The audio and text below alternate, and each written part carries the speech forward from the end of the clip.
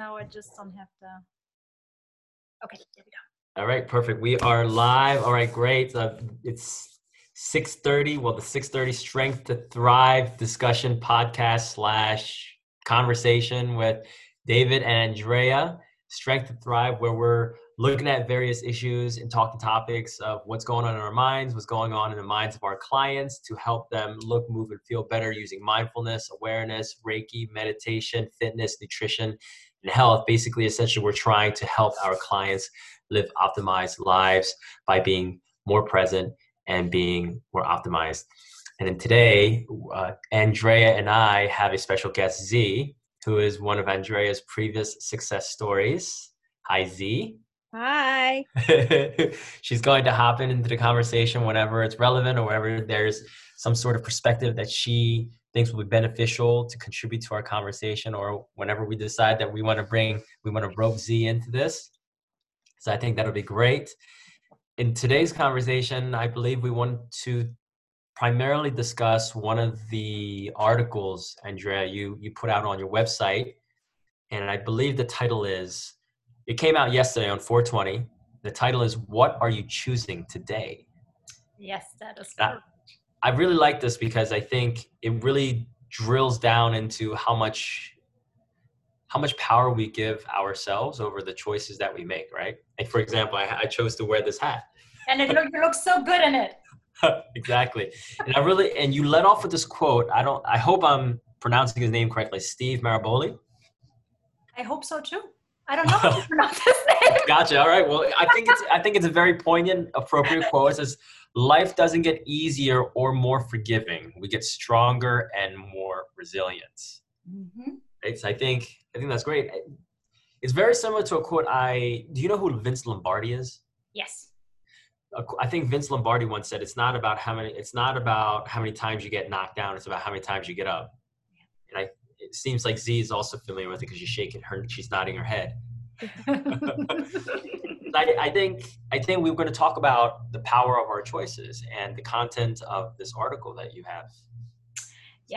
Yes, thank you. And you know what? I've been thinking about this a lot, and I've known it. You know, I've been teaching it and I've been studying it. But yesterday, and I want to share this with you because it really brought things back. It really brought, me to the moments that I realized these have been the moments that I have been training for all these years. So yesterday morning, like on Monday mornings, I facilitate the mindful morning meditation and mindfulness exercises for the Yonkers Library. And so right after I finished the program yesterday, I got a call from Germany from my brother. And my brother said to me, "Don't get upset, but Papa had a high fever and he was brought into the hospital."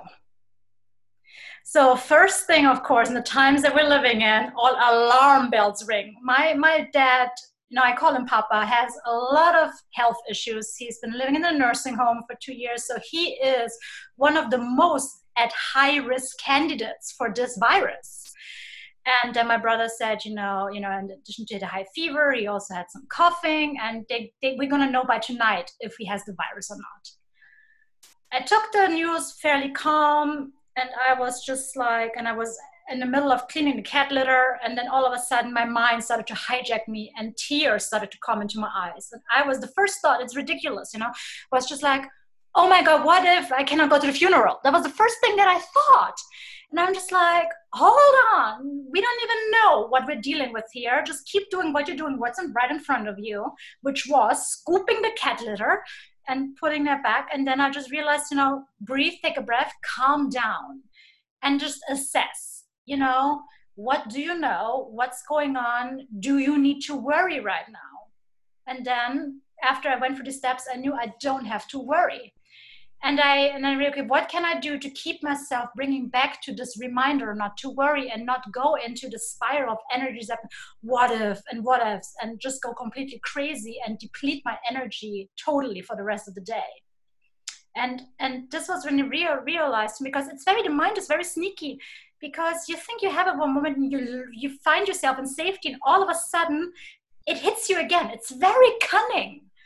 And so I had to be like hyper vigilant yesterday, but I did it, and I stayed calm. I wasn't upset. I didn't cry. I didn't fret. I slept fairly well, actually. I didn't get the news yesterday, and then I got the news this morning, he doesn't have the virus.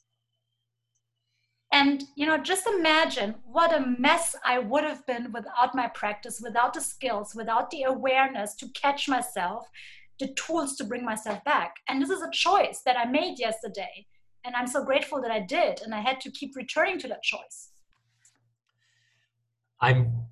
I'm sure many of your friends, your family members, and can relate to what I'm about to say, but I'm glad it came out negative, and I'm glad things have smoothed over for the better for now.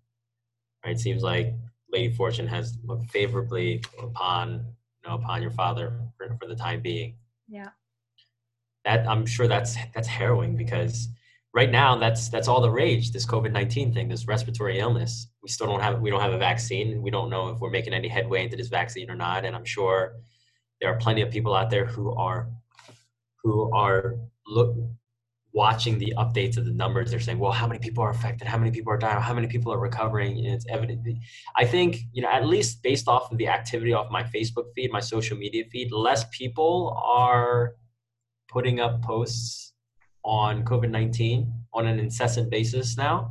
Good. And I think the social media activity is starting to go back to what it used to be, right? Talking about stupid things and posting random dumb memes, a lot of cat memes. Hey, if you ever want to smile, which is one of the three steps that you have, I know I'm jumping ahead right here. If you ever want to smile, look at a cat meme, right?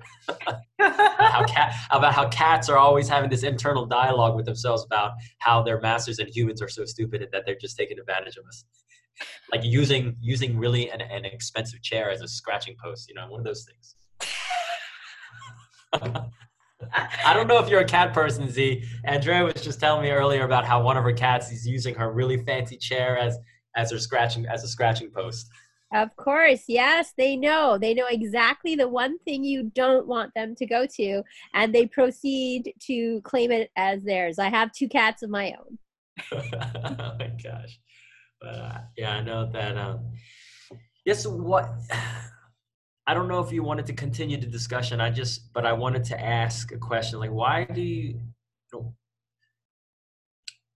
What do you think holds people back from, or what do you think is the maybe percentage is the wrong word, but like in terms of like proportions or ratio, or in terms of your experience working with people, how difficult do you think people find it to actually feel in control of their choices and their decisions?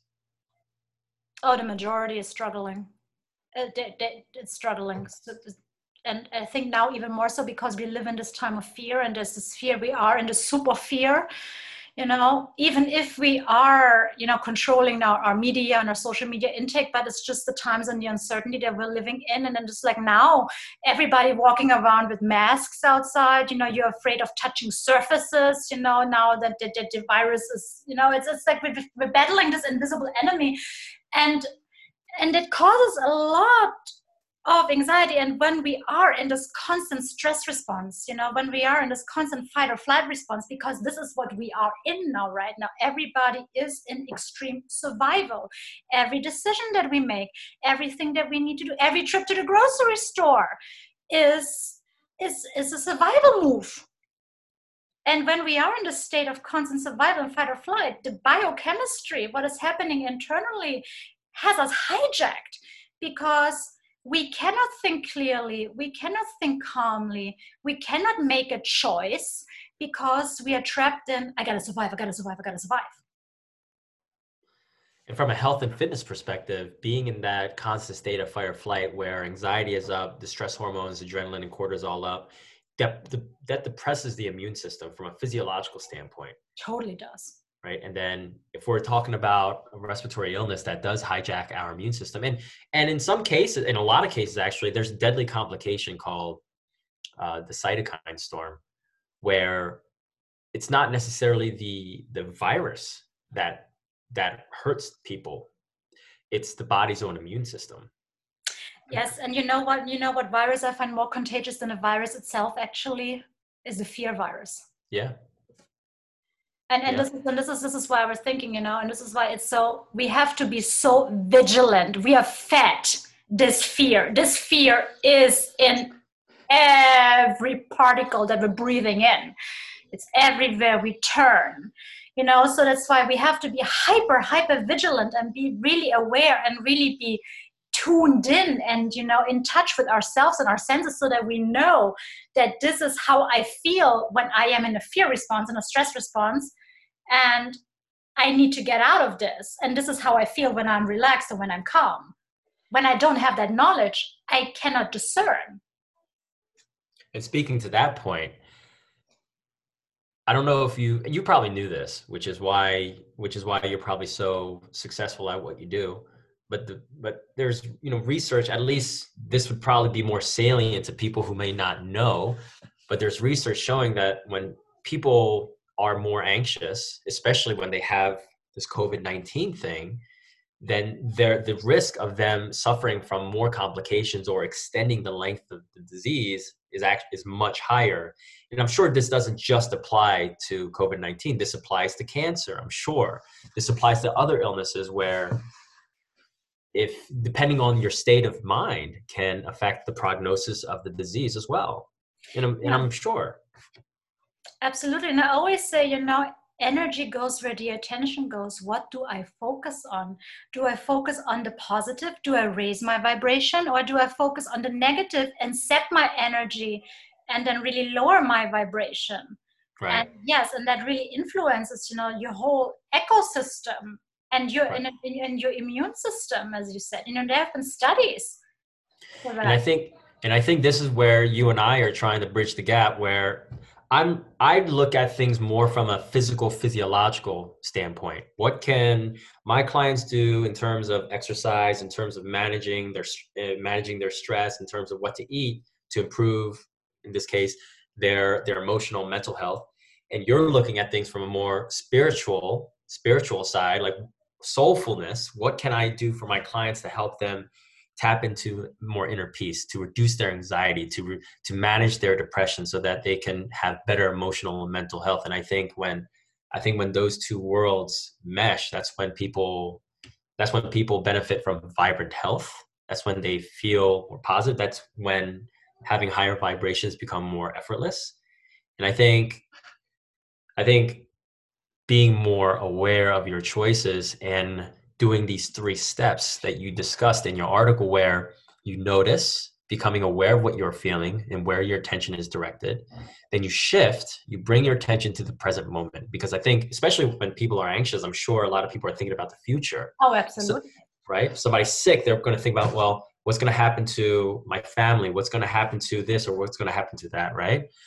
Then what you want, if you're physically capable of doing so, move your body, right? Shake things off for 90 seconds if you can, if you're physically able to do it. And then number 3, smile for 20 seconds. So you can rewire. This is the 3rd step. You enjoy the positive emotion of joy, gratefulness, and love for 15 to 30 seconds, right? And this is scientific.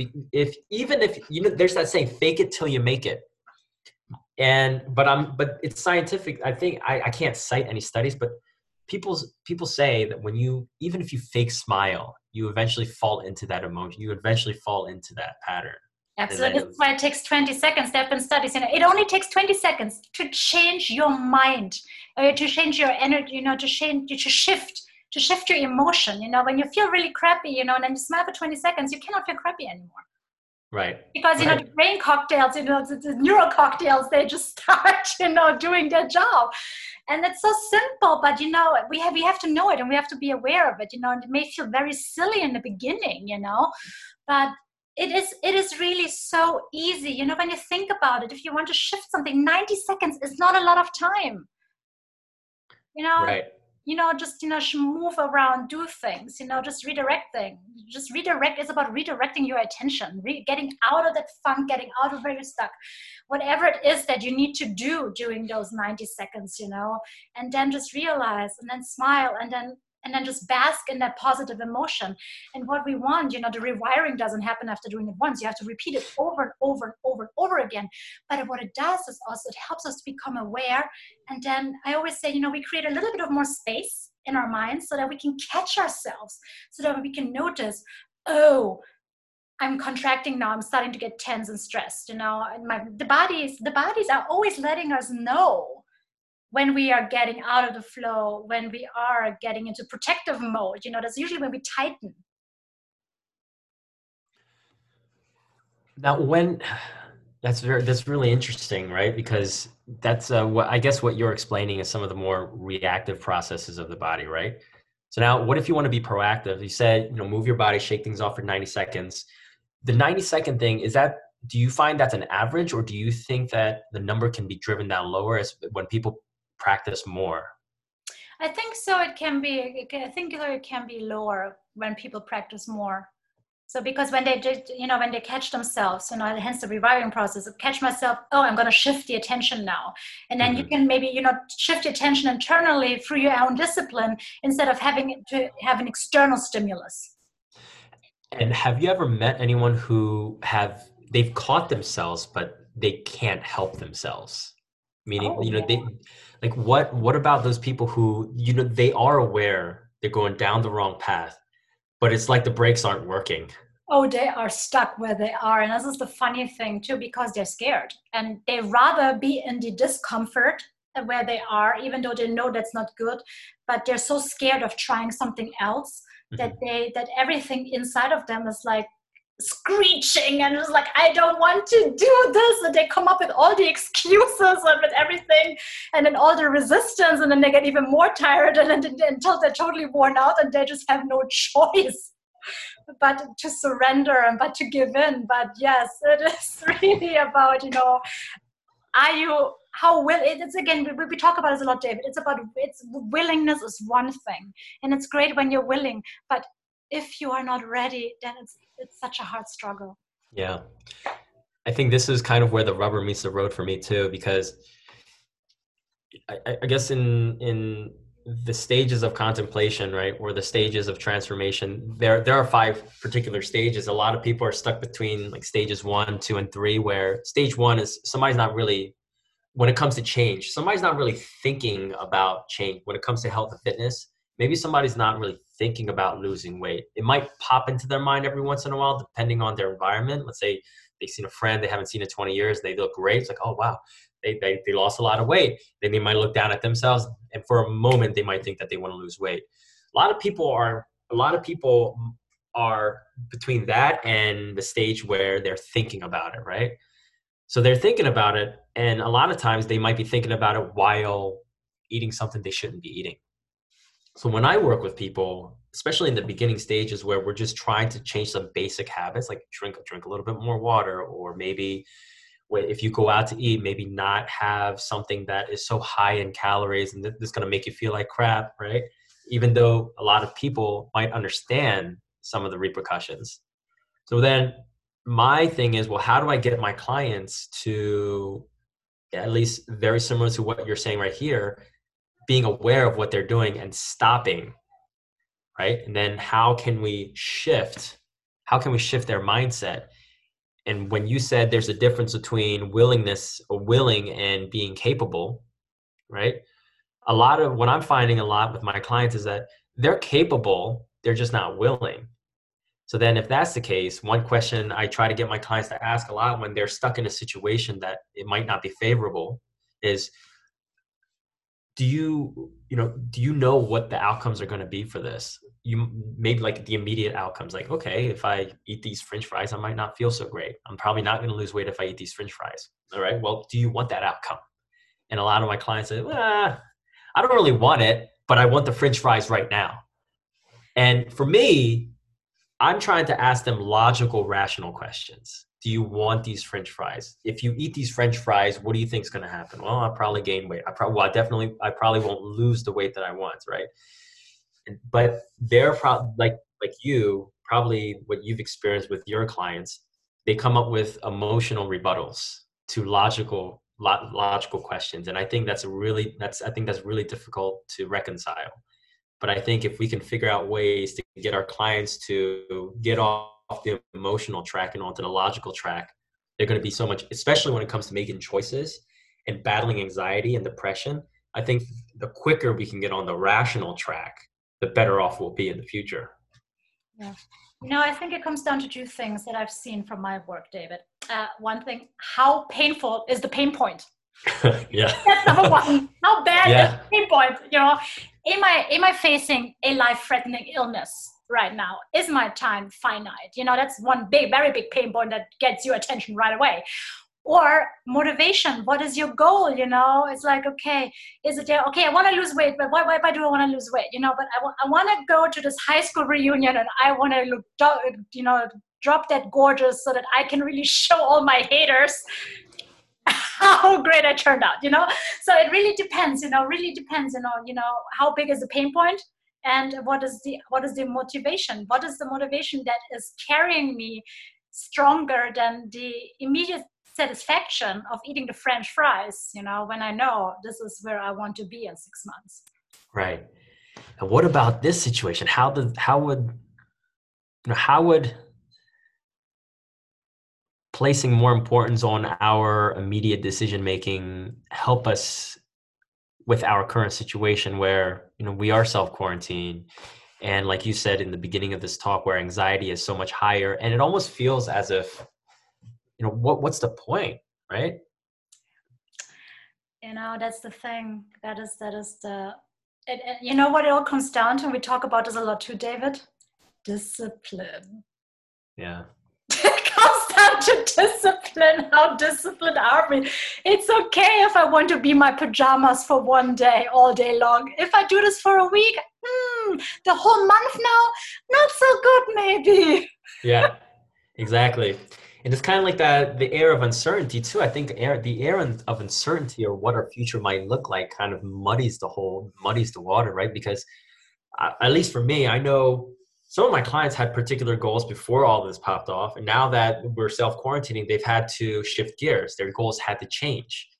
Maybe they haven't completely abandoned their goals of weight loss, but now their goal is just to maintain and not go crazy. Yeah, and right? Yeah. But then the thing is, again, why did they want to lose weight to begin with? Is it for their health? Is it for their self-esteem? Is it for their, for what? Again, what is the motivation or the pain point?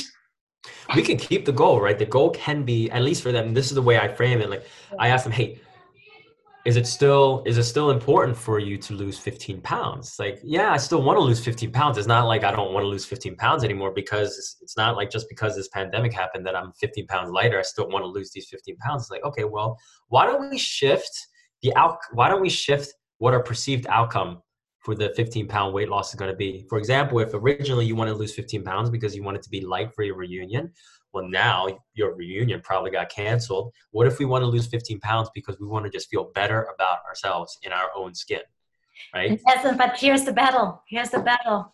It all comes down, not a spiritual question here. It all comes down to self-worth and self-love. Yeah. How much do I care for myself, about myself? How much do I value myself, this physical form, to take care of myself this way, and to invest in myself, not invest the time, the energy, the financial resources, the time. That's what it all comes down to. Yeah. No, I think that's fantastic, because especially since that's aligned strongly with what I usually tell my clients. Like, my clients, they come to me, I'm a personal trainer. I help them transform their bodies, right? I help them transform their bodies. I'm not the one doing the work. You are. So I'm just helping you. I'm your guide. I'm your advisor.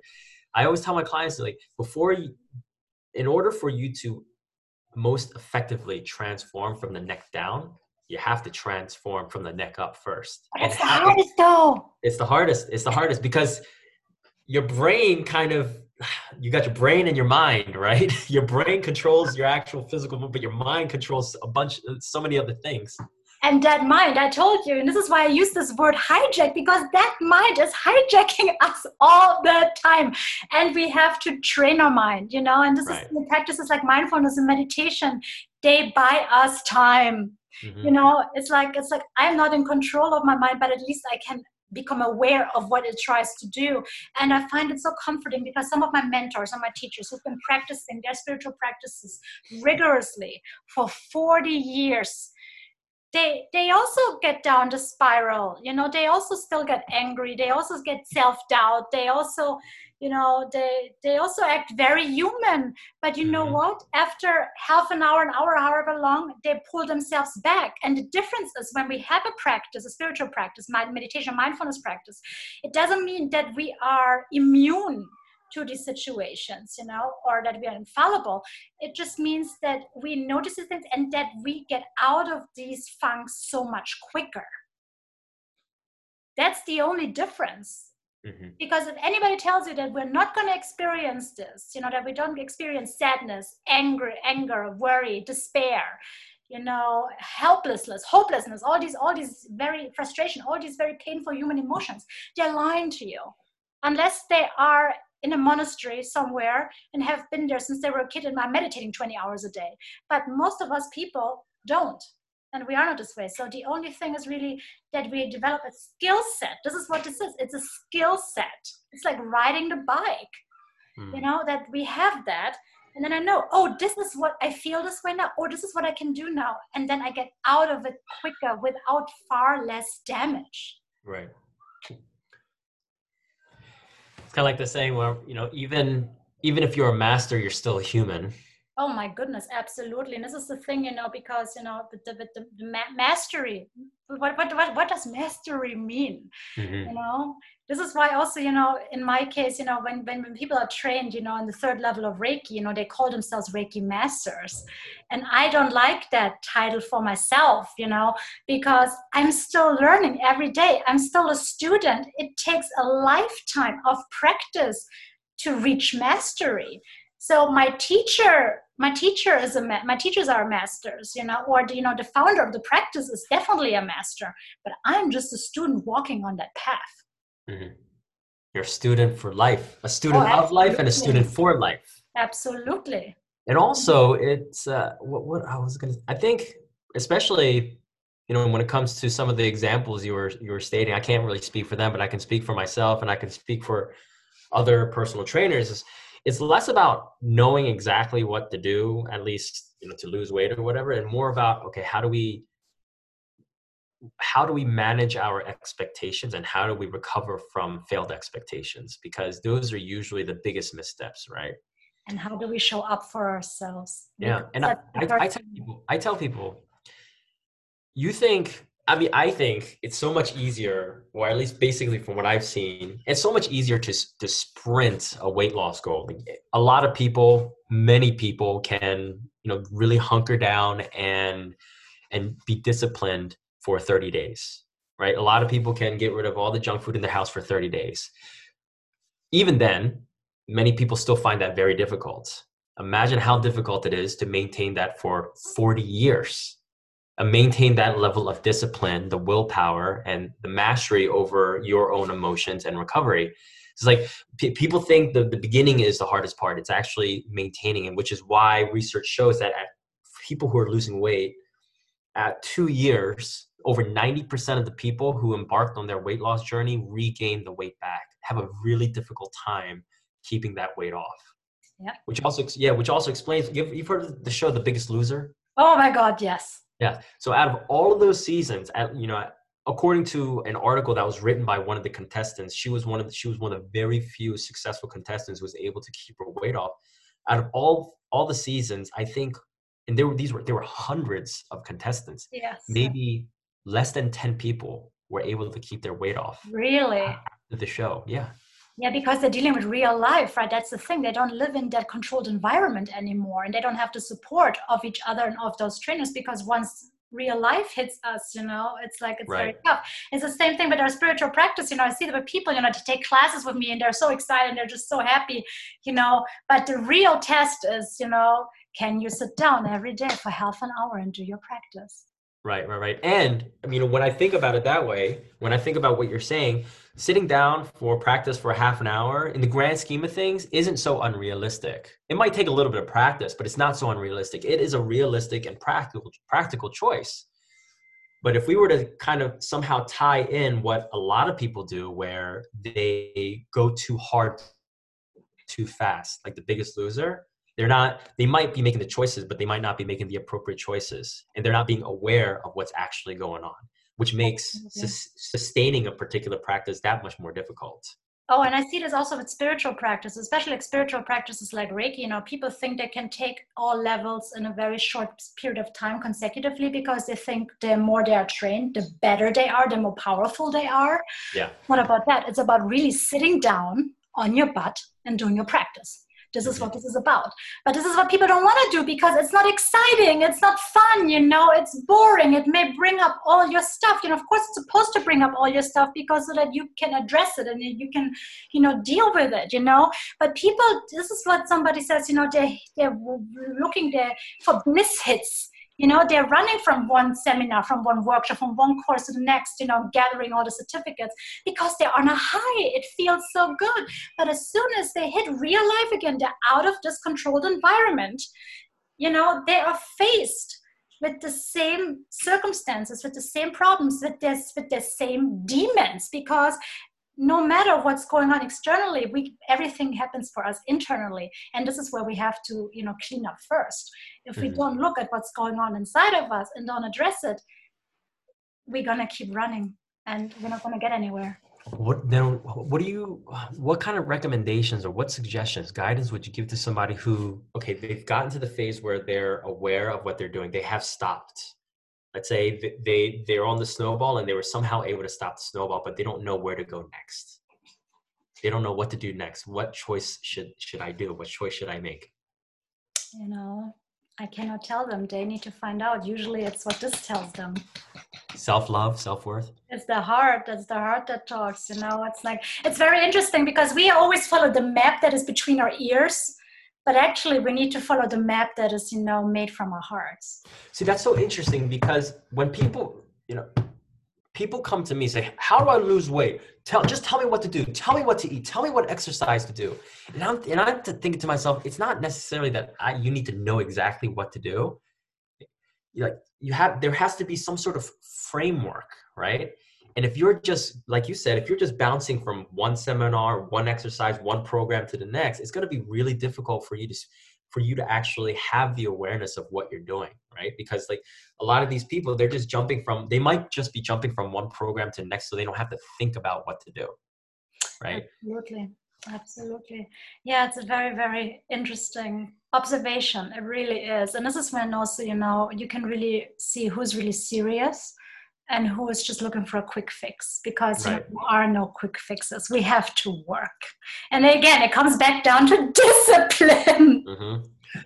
I can't imagine how difficult the protocol with Z was. I don't know how long it took, but I'm sure there was a lot of patience involved, a lot of discipline, a lot of just reflection. Yeah, I'm sure it was a lot of work, right, Z? Oh, yes. And, you know, some days you feel like you can't do it or you want to give up. And that's where just taking a step back and realizing that you can do it. You have the skills, you have a support, like you've chosen a community to surround yourself with and to support you, and that you love yourself enough and you give yourself enough support. And it's okay. We all make mistakes. You know, sometimes it's 25 minutes one day and 35 minutes the other day, but you're making a commitment to yourself and you're honoring yourself. And I feel that we live in a society sometimes that doesn't let us do this for ourselves. You know, we always want to help the next person. But like they say on the airplane, you have to put your own oxygen mask on before you can help someone else put theirs. So that's really important. That's so great. It almost seemed like that, man, the way that the message just flowed out of Z, it almost sounded like she's been practicing. She's been wanting to spread this message forever. Like she's just been wanting to stand on top of the mountain and be like, yo, you gotta love yourself. You know, it's not gonna be easy and you're gonna make mistakes, but it will be okay. Yes. Having that belief that it's gonna be okay and having that openness to building up your own personal toolkit, because what works for one person is not necessarily going to work for the next person. And you might find 80% of the tools are great and then the other 20% are not for you, and that's okay. And I think that making your own practice is something really important. You can learn the skills and you can learn a certain way, but we all have to personalize it a little, and we have to make sure that it's relevant to us and that we can have that. So there's the discipline. I think the discipline is in there because we stick to it and we've made it our own, and there's a buy-in, a personal buy-in. She's well spoken. Wow. I'm glad she's on the program right because, now. she is walking her talk, and this is how you can tell when somebody is doing their practice, when somebody is looking their fears and their demons in the eye, and just saying, and just like, I love myself enough to do this. So as somebody who's come back from the bottom, right? I'm sure you fought the darkness and the demons. When you did confront those demons, when you were at the crossroads, Z, what, if anything, did you tell yourself to make sure that you stay on the straight and narrow? Well, I forgive myself because I know that we're all human. So if there was a day when, I did my practice a half an hour later or a full 12 hours later, I still did it. Like, let's say that life, a pipe burst and I do my practice in the morning, but there was an emergency and I had to deal with it all day because life happens. I would still do my practice that same day and be like, okay, I didn't do it in the morning, but I'm doing it at night and I'm going to do my next practice the next morning, and I'm just going to stick with it because I realized how much it really gave me a framework, and it really gave me this like thread that was drawing everything together. So I felt like that was really important to me to know that, yes, we can have an optimal situation, but everybody gets derailed at the first sight of something that goes wrong. Like, oh, well, I always practice at 9 a.m. and something came up at 9. It is now noon. I can't practice anymore. No, you can still practice. Yes, let's do it. It's 9 o'clock somewhere, right? Exactly. Either 9 a.m. or 9 p.m. It's always going to be the same time.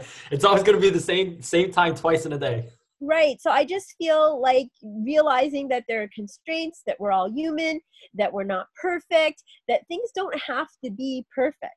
We get so hung up on, okay, it has to look like this. My practice has to look like that, or things have to look like this. But no, one day it's going to look one way, the next day it's going to be looking another way, and you did the same practice and you're like, well, why is the outcome different? What did I do that was different? And sometimes you didn't do anything different, but there's external factors that can, present themselves to change it, but that's okay. And based off of what you're saying, I can also see how, and this is, I'm a pretty big proponent. I won't say that I'm an expert. I'm a follower, and I practice Stoicism, ancient Stoicism, quite frequently. And I see a lot of convergence with Buddhism and Stoicism. And at least I know that Andrea has a quote from the Dalai Lama. It says, if it can't be solved, there's no need to worry. And if it can't be solved, worry is of no use. Well, if it can be solved, there's no need to worry. If it can't be solved, worry is of no use. And I know at least from when I've spoken with some of my clients, especially the ones who are prone to anxiety, the ones who get anxiety attacks, they tend to want to try to create order out of chaos. Like you were saying, like, to them, they might have a perception of what perfection looks like, and they're trying to strive towards perfection, but that perfection might not even exist. Oh no, it doesn't exist. It doesn't exist, right? It doesn't. But I'm a recovering perfectionist, I know. Yeah, the only perfection that's out there is a line you can make with a ruler, or something like that, right? Because the ruler's going to be straight. But I find that when people are trying to create so much order out of chaos, I mean, life is chaos, right? I mean, I think it's messy. Life is messy. One of the core tenets of Buddhism is life is suffering, right? That's one of the core tenets of Buddhism. Well, but I like what my teacher likes to say, pain is inevitable, but suffering is optional. Right. And then you also have another quote right before that one. It says, if you are not part of the solution, you are part of the problem. Mm-hmm. Right. And that is so true, because it's about us, again, getting back to the example of the weight loss, right? And your clients, it's just like, they are the ones who need to lose the weight. They are the ones who can control what comes into their mouth. Mhm. They are the ones who can control how much they move. You are not the one, you're not the drill sergeant that is there 24/7, and really, rationing their food intake or, their exercise. You can only, for the time that you're together, yes, you can give them the framework, you can give them the tools, but it's up to them to use them. Mhm. And that's the choice. I have the knowledge? Do I choose to use that knowledge? Or do I choose not to? But then there's a question, am I willing to pay the consequences or not? Right. Because And there are always consequences. Right. And even if somebody might not know exactly what piece of knowledge they need, they can find it. You can either you work with somebody who does possess that knowledge, or you look it up. You look at Google. You could look up literally anything on Google, right? You've seen people lose 150, 200 pounds on their own just by researching on Google and going on YouTube all by themselves. There are, self-sustaining successes out there, right? So but then it would be very interesting. What was their pain point? What was their motivation? Because that's what it all comes down to. Why did they stick with it? Right. All right. Well, that's good. I mean, that's the end of the article. And I thought that was good. I know we didn't only talk about the article. I think we really talked a lot about how in reality empowered we are of our own choices, and how sometimes we disempower ourselves by giving us a false sense of insecurity, a false sense of helplessness and fear and defeat and failure. Whereas as easily as we can probably think we're a failure or something is going in the way that we don't want to, we can switch it. We can shift it. It's the mind hijacking us again, telling us a story. That's all that it is. It's a story. It's a belief. It's a story. It's so interesting. Yeah. How much weight we give it is up to us. Yeah. I think there's that, I forgot exactly how it goes, but I think it's a story about a little boy was asking his grandfather. The grandfather was telling the story to this little boy about two wolves. Right. And then you've heard the story, right? It's like, well, which wolf gets bigger? Right. And then the grandfather goes, the one you feed the most. And those two wolves can represent the voices in our head, right? Exactly. The positive ones and then the not so positive ones, And then again, what does it all come down to? Energy goes where the attention goes. Yes. It all comes down to. Yeah. And it also reminds me of a story where fear goes knocking on the door, and the door opens and love is there, and love found nothing. No one was there. So that just goes to show you also the relationship between fear and love, right? Absolutely. Interesting. And absolutely. And there's a spiritual tradition. It's not my spiritual tradition, but the people who study the Course in Miracles, and it's very simple. Every decision that we make in life comes down to two choices. Do I choose love or do I choose fear? Yeah. Very simple. Yeah. Have you heard that acronym that a lot of people ascribe to fear? Oh yeah. Which one are you? There are several ones. Which one are you using? The one that the one that I know of is false expectations appearing real. Yes. And there's another one that I like. Face everything and rise. Courage. And what I love about courage too, when you think about the French word of heart, cœur, courage means coming from the heart. Interesting. And heart energy, scientifically, is one of the strongest energy fields that we have. Interesting. And I'm gonna rope my nutrition into this. If you want a stronger heart or a healthier heart, look into CoQ10, especially if you're on a statin, which is a cholesterol lowering medication. CoQ10 is it's one of the very few energy. It's an antioxidant too. It's one of the preferred energy source for the muscles of the heart, the cardiac muscles of the heart. And people who are on cholesterol-lowering medications have been found to have lowered levels of this particular antioxidant, which can, when you have low levels of this antioxidant, then it can depress your immune system. We don't really, if we're going to try to relate this to COVID-19, we don't know if it has any sort of beneficial impact towards COVID-19, but research has shown there's absolutely no downside to supplementing with CoQ10. That's my little, that's my little shindig with nutrition. Yeah, and what I like to do, bring it back to mindfulness, and this is also the work that I do, Mindful Monday every Monday morning with the participants, is really, to bring them back into the present moment and then to help them focus on the positive, to find them exactly where they are, to find the positive and to cultivate, those feelings, of joy, gratefulness, and love, those feelings that raise our vibration and that strengthen our immune system, instead of staying in that loop of anxiety. Right. And you give us the tools to make the choice. We have a choice. We can get out of the loop of anxiety because you've helped us develop these tools.